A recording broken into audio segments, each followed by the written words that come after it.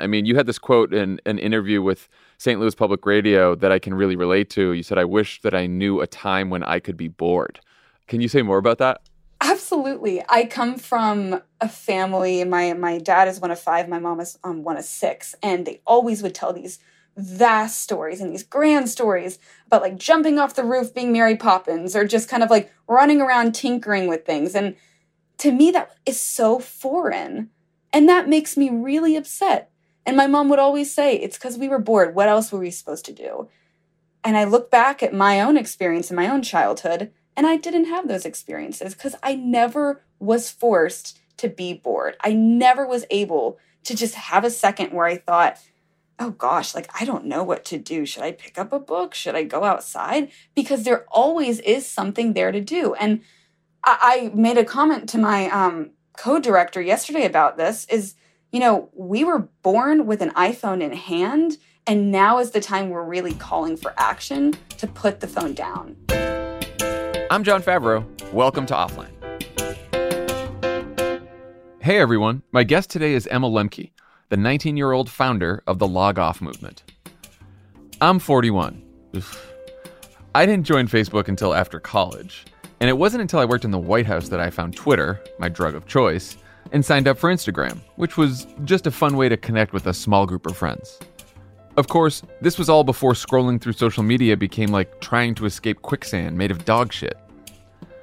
But even then, the warning signs were there, and it took me years to fully understand what being too online has done to my mental health.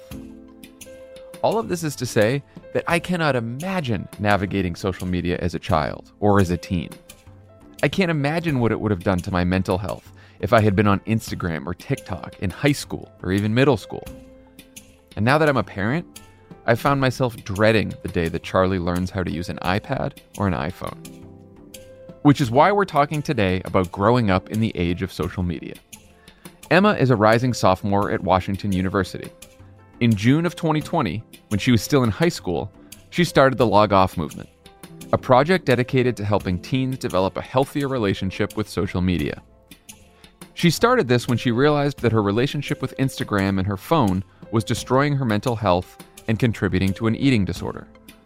At first, she looked for resources and advice from other teens to help her rethink her relationship with their phone. When she couldn't find any, she decided to build a community herself. Today, Emma has taken that work even further, spending her time advocating for state and federal legislation to protect her peers online. I invited her on Offline because I wanted a new perspective on this show. One from someone who grew up in this era, who never knew the world before social media, but is now determined to be more offline. As you'll hear, Emma is brilliant and compelling. She taught me so much about Gen Z's relationship with the internet, what it's doing to their mental health, how follower ratios can affect individual self-worth, and new apps that are helping her generation develop a healthier relationship with social media. I walked away from my interview with Emma realizing that we need more people her age in our conversations about the internet, because in this extremely online era, they're the experts in the room.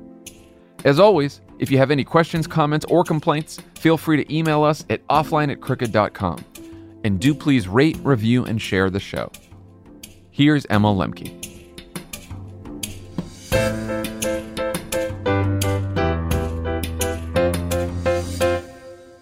Emma Lemke, welcome to Offline. Thank you so much for having me. So it's taken me about 40 years to fully understand what being too online can do to your mental health. Though for me, social media didn't really become a thing until after I graduated from college. You're 19 and have already started an initiative called the Log Off movement in June of 2020. I guess my first question is, how did you figure it out? That is a great question that has taken me a while to kind of articulate and think through, but it really did start with social media addiction and kind of getting to terms and coming to terms with my own struggles with my mental health in relation to using social media. So got my phone and a lot of my devices in the 6th grade, Instagram, Twitter, Snapchat, everything kind of leading up to these bigger apps that were more mainstream. And initially, going onto these apps and platforms, I fell in love with being able to connect from everyone to like Kim Kardashian to Olive Garden to all of my friends, there was that like allure. But like very quickly that wore off for me. 2 to 3 months in, I began spending 5 to 6 hours a day mindlessly scrolling. As someone who's predisposed to having mental health struggles with a generalized anxiety disorder and OCD, I was entering these apps, having a lot of these negative feelings about myself and these anxieties amplified. And then I left just feeling worse. And then another kind of facet of that is, as a young woman going through this incredibly important developmental period in my life, I found myself descending into these rabbit holes for hours, starting with a video saying, how can you eat best, leading into how can you restrict calories, how to disorder eat, that led to my own disordered eating and eating disorders. So it really did take a huge toll on my mental health and physical health. And then getting to ninth grade, I just hit a breaking point. After spending hours and years on these platforms, I remember there was one buzz in the living room or in my room. It was my phone, and I had that Pavlovian response, just instantly grabbed for it. And I finally asked myself, like, how is it that I'm an individual who values control, that really does want to understand what's happening in my life, and there's this huge device that has so much control over me and that keeps me in this harmful loop? Why can't I get out? And that one moment and that spark led me down a path to where I am today with Log Off, where I began researching. I began looking for those studies, understanding why it was that I was like a dog responding to these notifications. And then eventually all of that led me to the idea that I needed to create a space for teens to really engage with one another about this topic. But it really did, again, stem from my own experience and my own amplified anxieties and depression around social media apps. We talked a lot about Twitter and Facebook on this show. What was it like growing up as a young person in the age of Instagram? I feel like that app has a special set of challenges. It's very different. And I think that you can ask someone, too, who's in sixth grade and where I was about TikTok. I feel like each generation now really has their own app that amplifies a lot of anxieties and issues with mental health. For me, it was Instagram. So Instagram came into fruition and really gained traction within my generation, I think, because it allowed for that level of connection, but it also allowed for a level of, curation. I think Instagram was this highlight reel that a lot of young girls could buy into. You saw a ton of edited pictures. You would see what your friends were doing. And for me, at least, I would think, oh my goodness, like everyone else is in like Barcelona or is like living the best life. What am I doing? And I think what people began to do because of Instagram was shift from living to post. So it really began to turn into this like scenario where I'd go out with friends, and it wasn't just to interact and to be with them. It was to later take pictures to post on Instagram to then have that curated online lifestyle. So I think with Facebook and Twitter, where it is a little bit more based on, I feel like, dialogue to an extent, Instagram became that like tangible representation of what you have and what you very obviously don't have, and how to kind of lead a life more so to curate and to amplify for other people to see. I've heard you talk before about how FOMO, fear of missing out, for those who don't know, is sort of what led you to really use a lot of social media. And I thought about this a lot because I've always had that since I was a kid, right? I never wanted to miss anything that my friends were doing. But, I like I said, I didn't have social media until after college. But I know younger people now, they're in the situation where they can see on Instagram that other friends of theirs are hanging out together, and then it makes them feel bad that they're not hanging out. And I was like, what would my life have been like growing up if all day long I was constantly reminded of what my friends were doing, what people I knew were doing, that I wasn't a part of that? Like, what does that do to your mental health? It has a disastrous effect. And my friends and I joke about it all the time. Because, with Snap Maps, with Find Your Friends, like, I know where all of my friends are at almost every point in the day. And I think that Tristan Harris said it perfectly in like The Social Dilemma. Like, never before have we been in a place with connecting with each other and just being a part of the human race where we have so much feedback about what we are not doing and how people interact with us and how they engage with us. Never before have we been able to really like quantify our worth. in such an easy way. So like you said, it can be so overwhelming. And I can't even imagine as younger and younger kids and audiences begin to engage on these platforms, what that mental toll is. Because for me, I was just in 6th grade, and you would think that even a middle schooler could kind of say to a degree, well, I have my friend group. I know that they like me. They're not consciously excluding me. But again, it is so harmful to be able to get that information at such a rapid speed at any point in the day, and to be able to really see this tangible manifestation of what you're not a part of. Because again, social media, I think, can be this really cool tool for connection and allow you to find communities. But what do you do when it also does show you exactly what you don't have and exactly where you are, where you can't really be? So it's a dangerous kind of line to walk.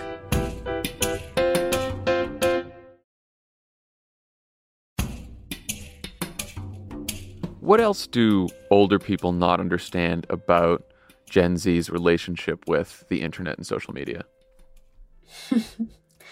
That is a loaded question. I think there's a lot. I think the biggest issue I have in conversations with my grandparents, to my parents, to educators, to even people in the space who are older, is in helping people understand that technology and social media is a tool for self-expression. And that is truly why I think a lot of teens and kids and Gen Z remain.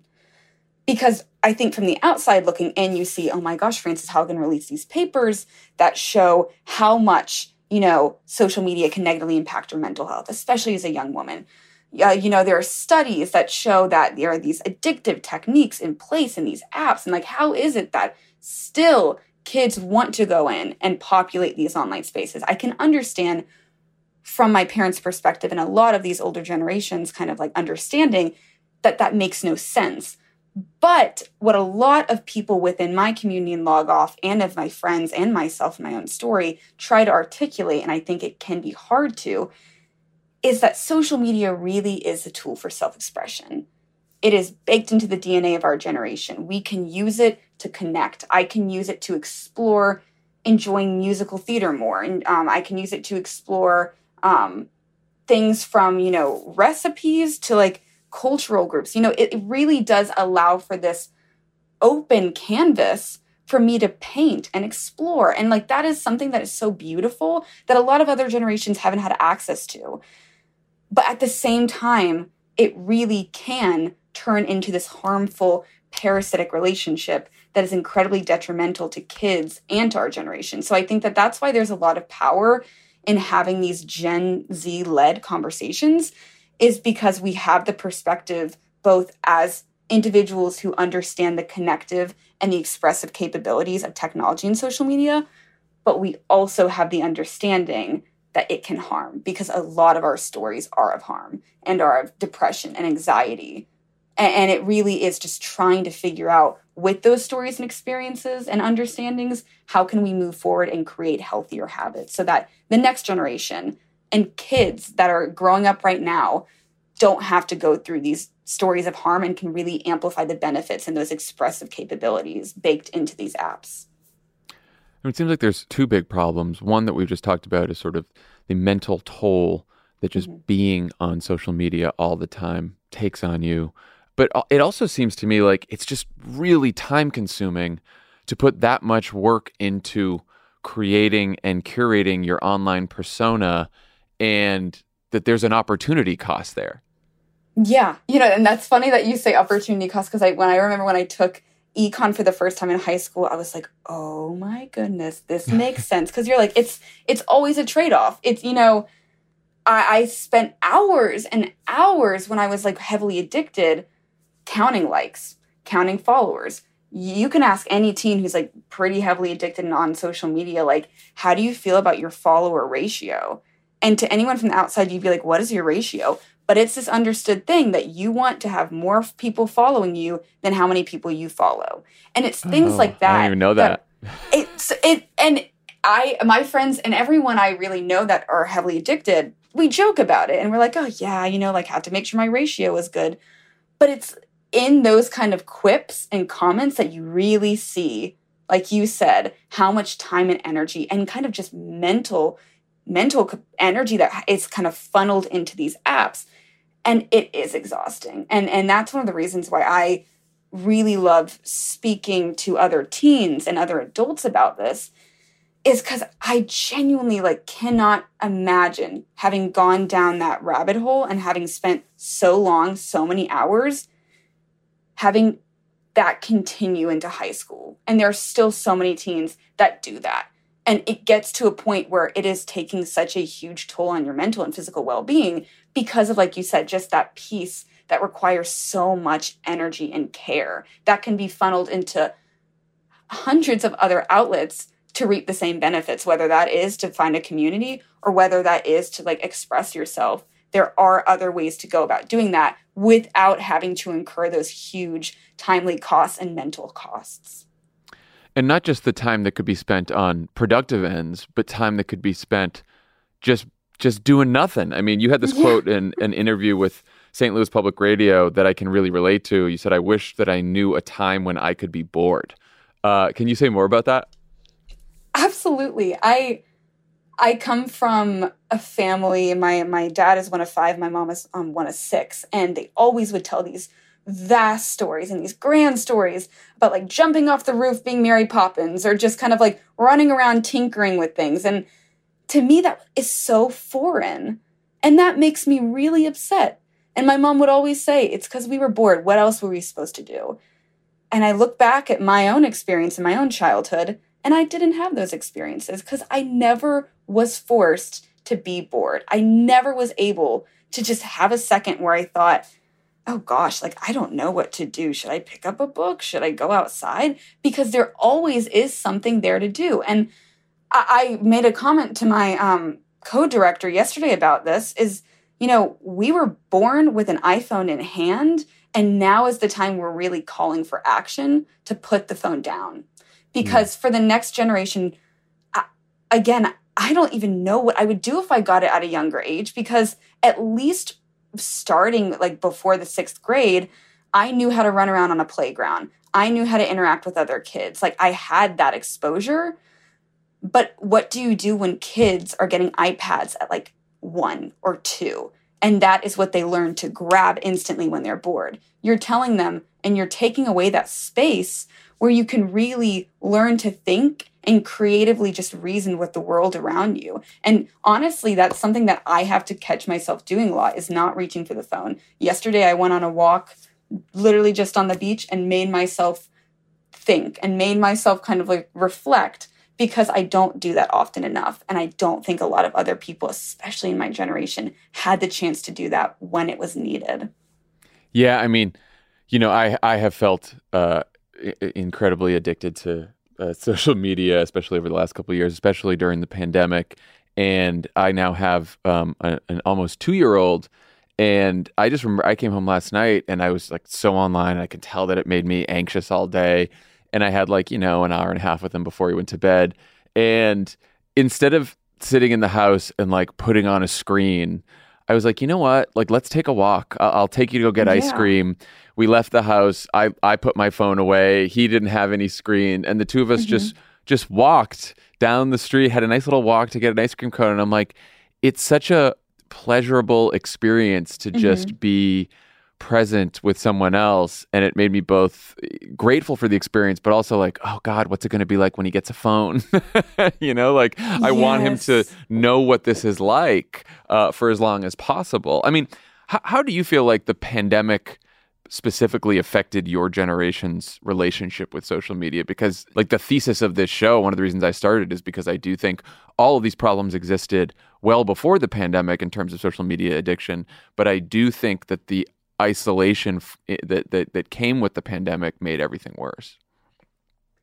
Yeah, I say that COVID was both a savior for the digital well-being space and a really huge inhibitor. And I say that it was a savior because for the first time, I felt like my peers and the people around me were seeing how detrimental staying within these online spaces can really be, especially when it's replacing interaction. Because I talk with a lot of my members and Log Off about this is, screen time is not all bad, obviously. I still have social media. I still use my devices, but it's just whether that is like active or passive. And for me, I use these devices as a way to gain, but not to replace in-person connection. And I think for the first time during COVID, we really saw like, wow, technology cannot replace in-person connection. Like there is something that is so, like you said, beautiful and just like peaceful about being with someone without a device, purely just because you want to exist with them in that moment, have some conversation, or even just to be there and present. There is something that is so humane about that no technology going forward will ever be able to replace. And I think that is what was echoed in a lot of my conversations on Zoom, on FaceTime, on social media during the pandemic. For the first time, I had been screaming about it, for years at my school, saying like, please get off your phone when you're in a conversation with me. But it took that pandemic for a lot of these close relationships that I'm in, for those individuals within them to just say, Emma, like, I get it now. I hate this. I would give anything to have a 5-minute conversation with you face to face. So there was that huge shift, I think, in understanding that social media can't replace connection in that specific way. But then also, again, it was this incredibly difficult period where what do you do when that is your only way to connect? And I think a lot of my friends, and I echo this coming out of it in college too, is that I was so engrossed. Like I was so consumed in all things technology, and it took a huge toll on my mental health.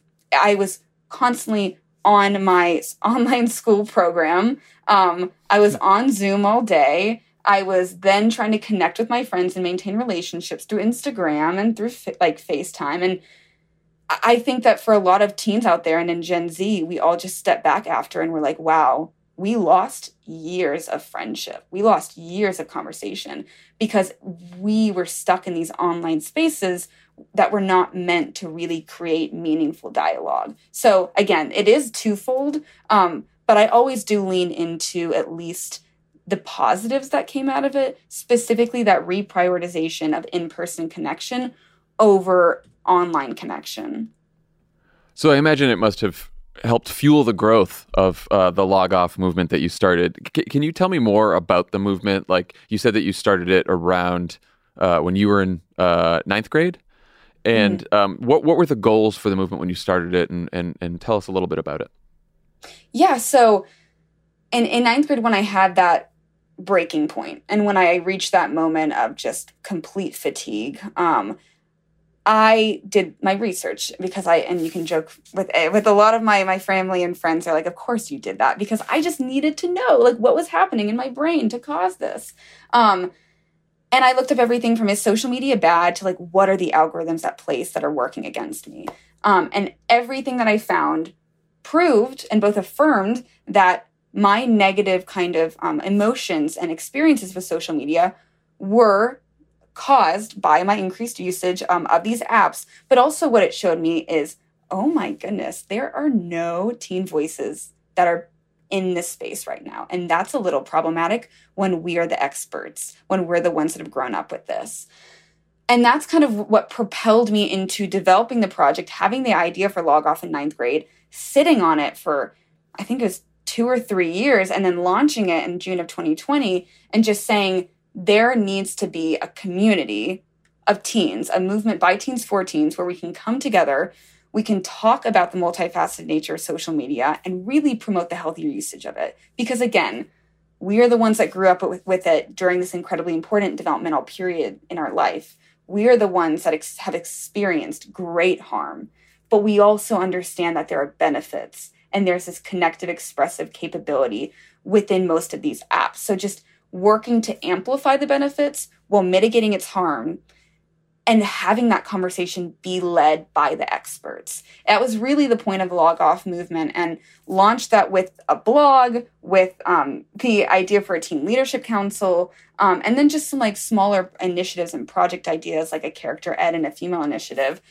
And I thought, I'm going to be so lucky to get to Mississippi. I'm from Alabama. Like, oh, if I can bridge that.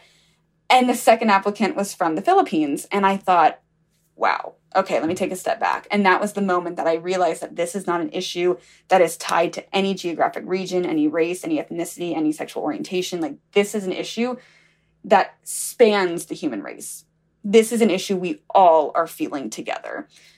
So opened up the Teen Leadership Council some more, and we've really grown over the last 2 years to include other mediums and ways for teens that come to us to find community and to express themselves, to find healthier habits, to promote digital well-being, and to just feel a part of this larger conversation as an active participant and not just as a kid that is being victimized. So what is promoting digital well-being look like? Are you challenging people to like do digital detoxes? I know that you're not sort of challenging people to log off entirely, but just to sort of promote healthier social media use. Like, what does all that look like? So we do that in a lot of different ways. And I think it's important that you noted, we're not saying log off completely, because I would be such a hypocrite. Because I'm still on Instagram, I'm still on Twitter. And, we say that because we want individuals to mentally log off for a second, like I had to with that Pavlovian response and that buzz, and just ask, how am I interacting with my apps? How am I benefiting? How am I being harmed? And how do I want to move forward so that I have this healthier relationship? And technology is being used by me and is not using me. I am in control. Having that is really, I think, the North Star in a lot of our work. So in promoting digital well-being and promoting those healthier habits, how we do that is through a multitude of kind of different like means, because it is so based on the individual. I always say this, like, you can go from the bottom up, you can do bottom up processing, or top down. Top down is reform, bottom up is let's talk about individually how we can set those healthier habits. So we have a digital detox. We have blog posts where people can read about experiences and stories and kind of engage with material to hopefully spark that understanding and reflection. We have a ton of different webinars that we jump on to kind of go through how we and individuals on our team use their devices. I always, promote like Grayscale and software updates like Habit Lab. But in general, what we mainly do is we just work to uplift conversations, because there is such a stigma right now, even within our own generation, surrounding the topic of finding better habits and kind of stepping back, that we really just find ourselves trying to enter as many spaces as possible to have these discussions and to really work to get individuals conscious and have them kind of tapped into what these apps are doing to them and how we can mitigate its harms. So that, again, it manifests in a lot of different ways, but we are just really always willing to engage with whatever medium will accomplish that end. You talked about regaining control. I think one of the things addiction does in a host of different ways is, whether it's substance abuse, whether it's a social media addiction, is it sort of takes away control.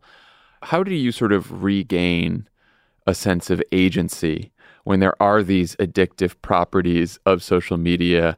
Maybe you can share your own experiences and how you've changed your relationship with social media. I always say it is putting levels of friction between you and these addictive devices and techniques, which, again, I could go on and on about how I don't think that it should be on the individual to put in levels of addiction between these addictive pieces of technology. I don't think that there should be this incentive to addict children and users, but that's kind of the reality we live in currently right now. And it is asking each person, what level of friction works for you? For me, I always say to try out an array of different techniques. I do everything from Grayscale before exams and tests, which turns your phone completely black and white, the most unaesthetically pleasing thing in the world, but it gets the job done because you won't want to pick up your phone. To software extensions that will kind of trigger responses. So I put in the Habit Lab from Stanford on my computer. So every time I enter Instagram, I have to type in, why are you entering? And for me, that's friction because I have to sit back and think, like, why am I entering? And I'll type in, like, I want to look at a meme for my sister right now, or scrolling, maybe I shouldn't do that. And to me, that's just the second that I need to consciously switch and to ask, why am I actually here? So those are kind of two devices that I largely use to mitigate the harms of social media. But then also I do kind of engage in preventative measures. So how can I really like create and engage with new technology that will accomplish everything that social media apps are trying to do, but in a more humane way? So I downloaded Be Real, which is an app that I adore that I can use to engage with my friends without feeling like I'm being addicted and I have to scroll on constantly. How does Be Real work? How does Be Real work?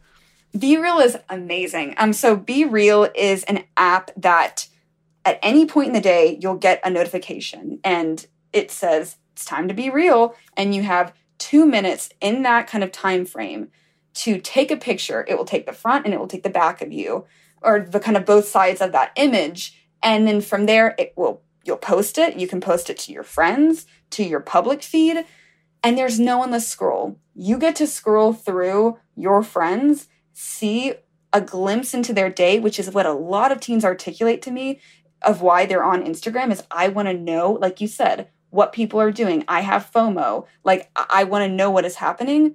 And that app provides the moment and glimpse in a day without it being highly edited. You can't edit it. Without it being highly tailored. And without it being this kind of addictive tool that pulls you in like a magnet. That's why I love the app, and I always think it's hilarious. You'll start to notice it if you go into public and see teens. If you see everyone whip out their phone at the same time, it's Be Real. And it's kind of making its wave across Generation Z and across all of these other kind of communities. And I think it is because people understand to a degree that being addicted to devices and being addicted to these technologies can be an incredibly harmful trajectory. So how do we really amplify those benefits while mitigating the harms of those apps? An answer is Be Real. An answer is you create the technology to not addict. You create the technology to be more humane, and kids and teens will follow.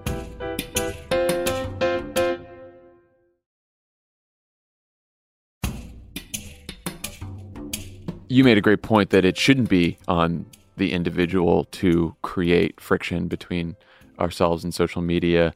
Are there policy or legislative solutions that you guys are pushing for? Absolutely. So Log Off has its advocacy arm, which is called Technically Politics. And through Technically Politics, we do a lot of work around legislation to protect kids. My co-founder, Eliza Copens, and I got together and created it out of response and out of anger because we both said, how is it that it is profitable to like harm children? And how is it that there are these unregulated digital spaces?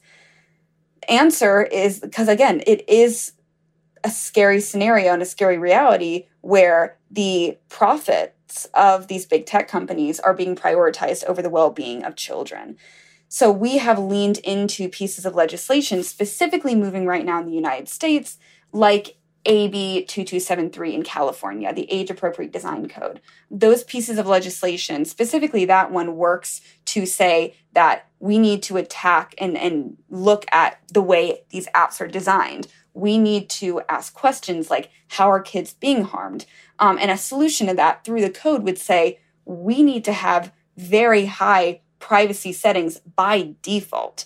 And I look at that, and I look at those pieces of legislation, and I throw energy and blood and sweat and tears into advocacy around that, because I think if I would have had an app that didn't auto scroll, if YouTube wouldn't have kept me looped in, I truly do not think my disordered eating would have gotten that bad. I don't think I would have had that much anxiety. I would have actually been protected. And that's something as small as stopping an auto scroll, or as small as turning that off by default. So it's smaller design features like that are being blocked or shifted or changed that will really produce a better, safer online space for children to operate within. And we are really backing pieces of legislation wherever they pop up that have that mission and have that flavor. Have you found receptive audiences among lawmakers? Has it become a partisan thing? Has there been resistance from certain corners? What's the state of play? Oh, it is bipartisan, largely bipartisan. That bill is sponsored by both a Republican and a Democrat in California right now. And then also on a national scale, you've got like the KIDS Act, which is also a bipartisan piece of legislation. So I think that shows there's this huge potential to move forward with these pieces of legislation, because on either side of the aisle, no one wants kids to be harmed. Like every senator or staffer that I've spoken to will say like, yeah, this senator or this congressman has a kid. They don't want this to happen to their kid. And I think that is a huge kind of reason why this is an issue that has grown and expanded and we see movement, is because we see more people like Frances Haugen releasing information that shows how harmful social media can be to just the growth of a child and to the development of a child. So it really is in our best responsibility to move forward and make sure that like your kid and everyone else's kid going forward will inhabit these safer spaces. And I think it's funny. We have had a really nice reception and really great conversations with lawmakers surrounding this issue, because I'll go in and I just say, here's my story. The scary thing is, this is just me. There are millions of other people that don't have the chance to be talking with you right now. There are millions of other teens that have had experiences of harm, ranging from just feeling more anxious one day to wanting to harm themselves. And there is that spectrum, but no matter where you fall upon it, there should be something within these kind of apps and within these technologies that protect you that are just not there. So we really are working tirelessly to get pieces of legislation passed like this so that the next generation is protected and we don't have more stories of harm like my own. Do you have advice for parents who are wondering how they can help their children develop a healthier relationship with social media? That is a question I receive so many times. And I think that it makes me incredibly happy that parents are so willing to engage in that material. And I think it shows that there is this panic because parents are navigating as kids are. And, usually it's like riding a bike. Parents know how to steer their child and they know how to assist and support. But I think we all are kids in this regard. We all are entering these online platforms not really knowing what we're like entering in. I'm not really understanding how to best put in those habits and those limits. But luckily, what I'm saying is for the rising generation, more studies are coming out showing possible ways to engage with devices at a younger age that can help in the long run. So what I say to parents is have those honest conversations and let them be as open as possible. I think there is a generational divide that can harm conversations, like I said earlier, because a lot of energy is put towards shoving kids in the corner and saying, get off your devices, you need to just fully remove yourselves, rather than engaging in productive conversations saying, why are you on these apps? How do you gain? Like, how can I support you as you navigate? I think the tone has to shift in that conversation to be productive.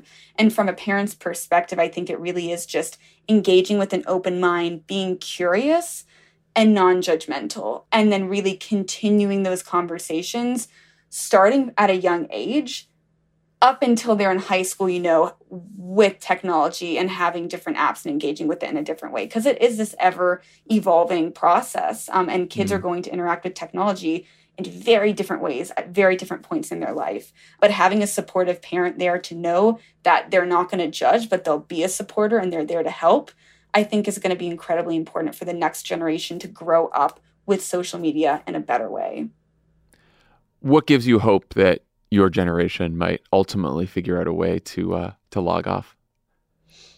Because we're the ones that experience the harm and we're the ones that have to step up to protect the next generation. I think we are put in this very important position where we do understand and we have had these experiences that the older generations have not engaged with. Again, my mom, who jumped off the roof as Mary Poppins in her childhood, could have never imagined growing up with social media constantly. And I think that there is that divide that makes it incredibly hard to regulate without having teen voices in the mix. But that's where I become really optimistic that my generation can move forward and can really help assist in remedying this issue, is because we did grow up with it at that young age. We understand, at least I think to a better extent, how to engage in productive conversations with younger generations and what harms those conversations, what hurts them, how to nourish them, so that even when we grow up, and even when hopefully one day, you know, my generation and even maybe me have the votes to be able to create these pieces of legislation, that we can look back and talk to younger generations and understand how to create kind of change in the most productive and healthiest way. And that really is going to be listening to younger generations and prioritizing those voices and stories. It will not be in shoving them aside and victimizing them. Last question I ask all of our guests. What is your favorite way to unplug? That is such a good question, and one that I have really been thinking of. But I think my favorite way to unplug is with a board game and with my family. We are a huge group of competitive board game players. So nice. Yesterday there was a heated Yahtzee game, and I'll probably do it again tonight. And it's just my way of unplugging, connecting, and then kind of nourishing my competitive spirit. So it checks off all three boxes. I like that. Emma Lemke, thank you so much for doing this. Thank you for all the work that you're doing. It is just so inspiring to meet someone in your generation who has, you know, so self-aware about all of the issues that social media presents, and is not just complaining about it, but has actually done the hard work to change people's minds and hopefully help not just your generation, but generations after you have a healthier relationship with technology. So, you know, it's been wonderful to talk to you, and I'm so grateful for the work that you're doing. Yeah, and thank you so much for having me on.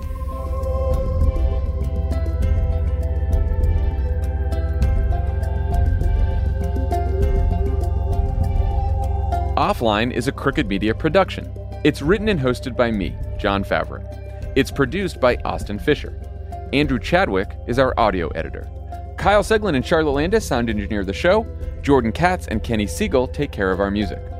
Thanks to Tanya Sominator, Michael Martinez, Andy Gardner-Bernstein, Ari Schwartz, Andy Taft, and Sandy Gerard for production support.